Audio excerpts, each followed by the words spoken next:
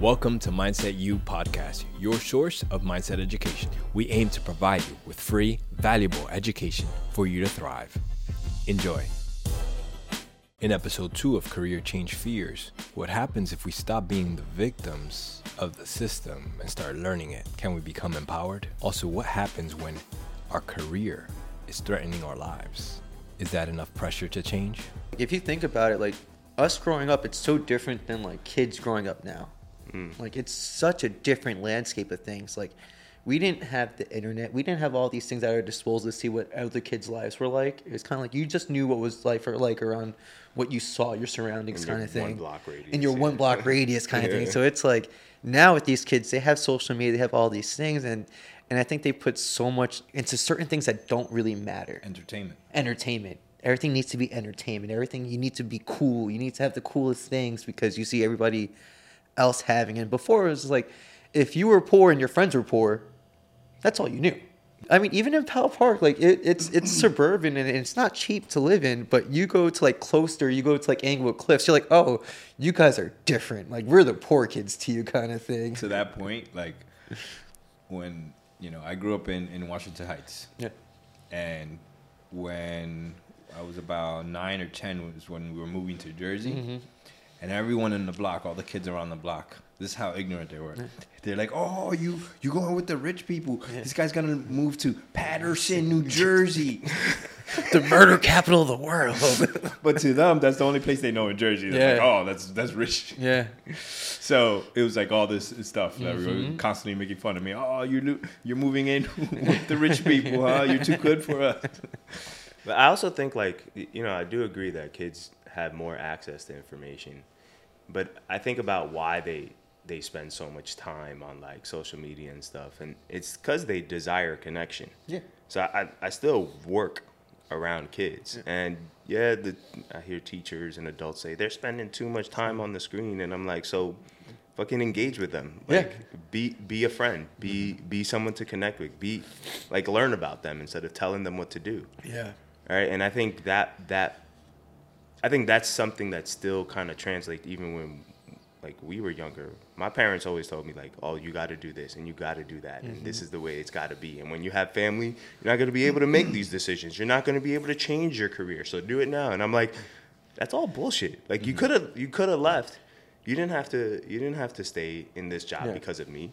And then it almost feels like you're placing guilt on the kid for your life choices, which is pretty fucked up. Yeah. Because then the kid grows up to be resentful of, like, oh, well, I'm the reason that you didn't decide to go be this in your life. I think it's also because it's a different time, so it's like a different work structure. It's like, talking to my mom about my mom's been in the corporate world my whole life, and but with her thing, it was like you work, you make your way up in the ranks within your company and stuff like that. And nowadays it's like you can work 40 years at a job and they won't advance you. And then you see other people who fail up and you're just like, I do everything right. How is this person who's terrible at their job managing me now? What? How? Kind of thing. And I think that goes into why people are changing their jobs now, because they realize that there's no growth. There's in a lot of places in the corporate world, it's hard to grow in a company. I think so. For me, like a lot of those two topics, a lot of clients that I work with it tends to be the theme of career, and the other one is of their relationship with their kids. The one with the relationship with their kids, the first thing that I notice when they're talking about it is that they don't question their assumptions, their perspective of how life is. The parents I'm talking about, how their perspective of, no, these are the right choices. You need to do this and this and this and this. That's been like drilled in over. They've never stopped to question that. Yeah. So then they're just like, I don't understand.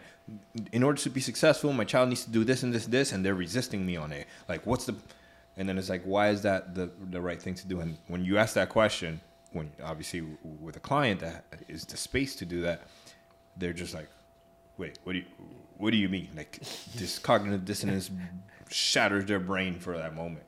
And then the other thing is the career, where like what you're saying, like, I don't understand. I've been working in this company. I'm not advancing. I'm not getting now that comes into like this the space of like kind of that entrepreneur mentality where a lot of people learn their job, they do really well at their job with the belief that, hey, if I work really hard, I'm going to advance. Hey, if I do my job really, but look at that from a business. Yeah. Like if you have this part in the business that's working really well, why would you want to mess with that? Yeah. You wouldn't. Like that doesn't make any sense. Yep. So you leave that person there because they're doing a great job there. What you need in order to move up is relationships. Yeah. And that's the whole thing that everyone goes into. Oh, it's politics. Yes, it's politics, but it's building relationships, because when you're in a leadership position, that's what it is. It's all relationships. Yeah. Yeah, you see, like with me, when I was a news writer, it's like I was a good leader because I was able to manage all the other writers, and I was one of the younger guys, but I understood everything and I could adapt really quickly. But then it got to the point that like you're such a good leader, you're staying there, and it's like, all right, but like, can you pay me more then? If I'm training everybody, can I get paid? If you're gonna keep me here, you can at least raise my salary just a little bit? Like, here's 25 cents. Thanks. Here's a pizza party. Thanks. So I would make it a point. I'll be a dick. I would just make it a point whenever they have pizza parties or they're giving us food, I would never eat their food. I would order out and I'd sit in the room with them and eat something else. Just because I was like, if you can afford pizza, you can afford to pay me more. God damn it. Well, I think that's, I mean, I'm going to push back a little bit on you, Jay. Yeah, no, go ahead. I think this is what's going to make the podcast interesting.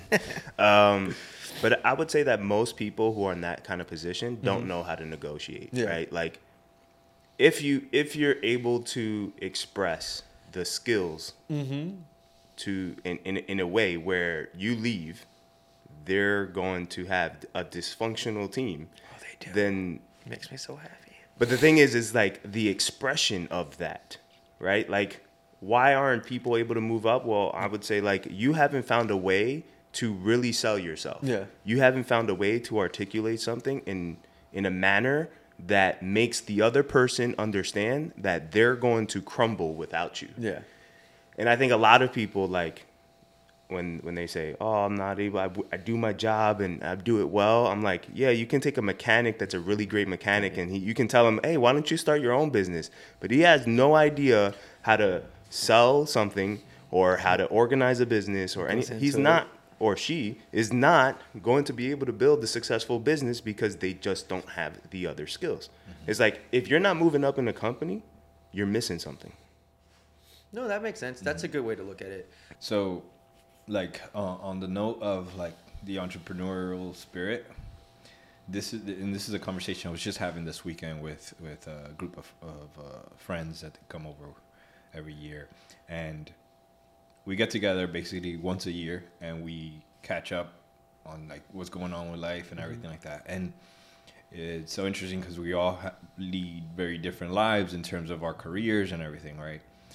And what I've been seeing like year after year is like what I call like the jaded gene kicking up, right? Where there's one of our friends who, there's 3 couples. One of them has been like jumping from bank to bank throughout her career and has been elevating in position, right? Yeah. Like there's this whole thing with her and her husband, who's also in a bank, but he's been in the same bank. And with her, it's like, oh, she has no loyalty. She just whatever. I was like, okay.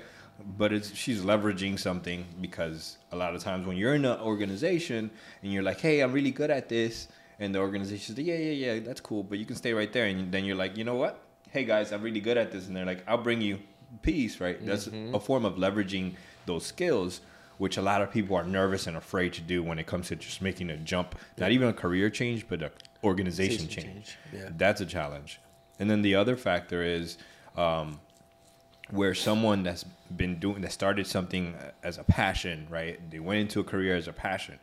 And then they feel, and I think, Moses, you can speak to this as a teacher, where they started a career because they believed it was something they could do and it's going to make a difference. And then they're in that career for a certain amount of time and they're just jaded. They're like, there's nothing, I can't do anything. Just the system is messed up and whatever.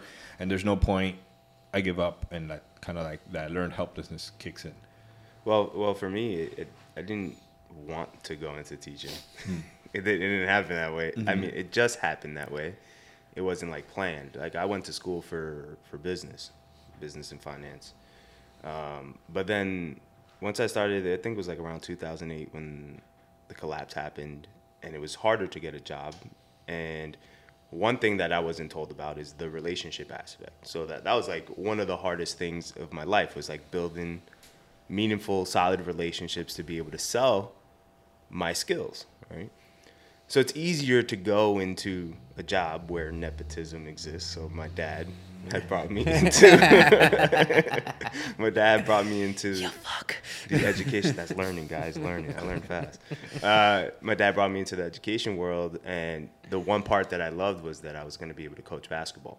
So I've been a coach since I was like 18 years old. Okay. So that was the part that I was excited for. And working with kids and building relationships with kids, then I understood. I was like, oh shit, man, these kids have a fucked up life, especially from the Bronx, right?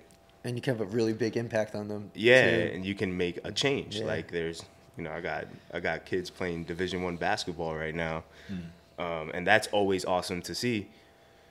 But I think, like, to your point, is you work in a structure where.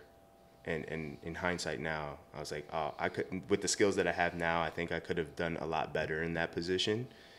And I could have grown and moved up, but I needed to leave in order to gain those skills. So like entrepreneurship, one thing taught me how to speak with people, how to connect with people, how to understand people. How to listen. How to listen, yeah. How to deliver value. And that was the thing, like, in a school, teachers think that your job is to deliver value to the kids. No, it's also delivering value to your colleagues. It's delivering value to the organization as a whole. And I think I was missing that. I didn't learn that till I came and joined you, right? And I had to understand how, like, okay, what is a sale, right? It's not a fucking reading a script, right? It's understanding someone's problem and trying to solve it. Which that skill existed, but I only knew how to do that with kids.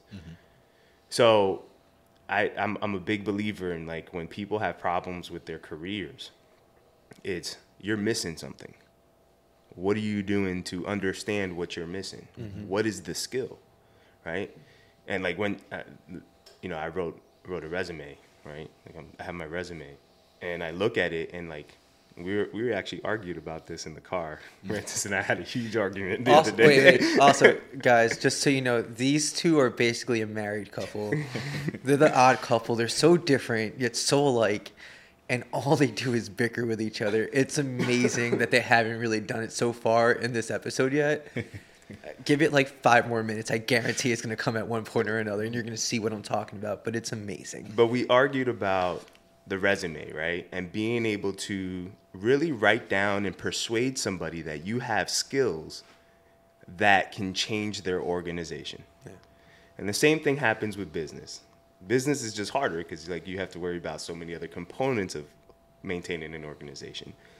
But essentially, if you're not moving up in your career and you're thinking that a career change is going to be the thing that's now going to solve all your problems. Change everything. No, it's not. You're still missing the skill. Yeah. And maybe you'll be fortunate to join people who will elevate your skills. I was fortunate because, I got to work with Rancis, and I've elevated my skills. And I think Rancis, in our partnership, and I would hope that I elevated your skills to an extent.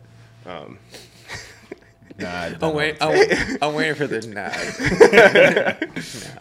But you're not gonna get an argument there because like we elevated each other, and there was a point where, like, we talked about it, and, like, we were Vita Project, we were about to move here to this bigger location, and we were just like, yo, it feels like you can do anything, right? And it's that you literally just have to work on you. And I think relationships was the biggest part that kind of shifted everything for me, which then goes to your point about, you said before, like, oh, this kid that was afraid of speaking in front of people and turned bright red in front of the class and all that shit. It was amazing. That happened because it's a confidence in yourself. You're the confidence in yourself that you're capable of doing anything. And it's because of the work that you put in developing and sharpening those skills. I don't think people look at it that way. No. So, I was thinking about it like from a perspective, like in a company. Let's say you're a janitor, and you're like, you don't understand. I clean this room better than anyone else does, and they don't acknowledge me. They don't whatever. It's like, okay, you clean and organize this room that no one sees, and so on and so forth. So it's like, but it's I work really hard, right? I'm like, okay. But when you ask the question, what value? How is that helping the business make more money? Right? Because when you look at it from the intention of most organizations is to make more money. Yeah. So how are you helping the business achieve its intention? That is value. Then what happens is that people see their own perspective on value, their own thing is like, oh, I really appreciate clean things, so I'm going to do a really good job and have everything really clean. But if someone else doesn't value that, if the organization doesn't value that, it means absolutely nothing. So it's about understanding like the system, right? Understanding the organization, understanding the structure in which you're going into, truly studying it, like understanding what makes it tick. And then it becomes so easy to elevate yourself in that career. Sure.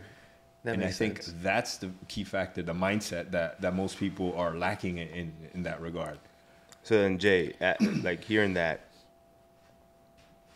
how did you know it was the right time to move and to change for you? Like, how did you know? Because you said something earlier, it's like being comfortable can be a curse and a blessing, right? Yeah. Or something like Gift that. and a curse, yeah. A gift and a curse. Yeah. And I was gonna say, look, like listening to your story, I was like, nah, discomfort is what fucking made you move. You were uncomfortable in that new position. So it was one of those things that, like, I put myself in the most, I was so comfortable with my job that I put myself in the most uncomfortable position possible, which was you're back to working overnights and you're doing something completely brand new, something you always wanted to do.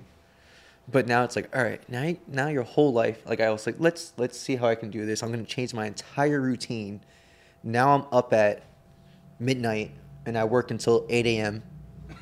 And now, let's see how that goes. And I was able to do it, of course, because it's the adaptability to things. And it's like, oh, okay, yeah, I know I can adapt and stuff like that. But it's taken a toll on everything else on me. And then it just got to the point I was like, well, all right, I'm making money, but I feel like shit. I feel I don't get to work out anymore. I don't get to do half the things that was helping me mentally get through the day. And it wasn't making me a better partner to my fiance. It wasn't making me a better person, because now I just wanted to shut off from everybody because I was just so exhausted from life. I was like, just leave me alone and let me sleep during the day. I didn't even get to enjoy the farm I have with all the animals I have in the house. Like, I didn't even want to be around them. I was like, oh my God, leave Dad alone. And they're my favorite things in the world. They're the ones who show me unconditional love. So it was, I thought that maybe if I put myself in an uncomfortable position, that maybe it'll give me that incentive. It's like, you got to drive, you got to work for this, like that David Goggins thing where it's like, put yourself through everything. You're in the, And I was like, that's not for me. Wait, real quick question. You said that even your dogs didn't get the best part of you. Do you think if your dogs were, or your animals at home were actual people, you would have still made that decision? That's a good question.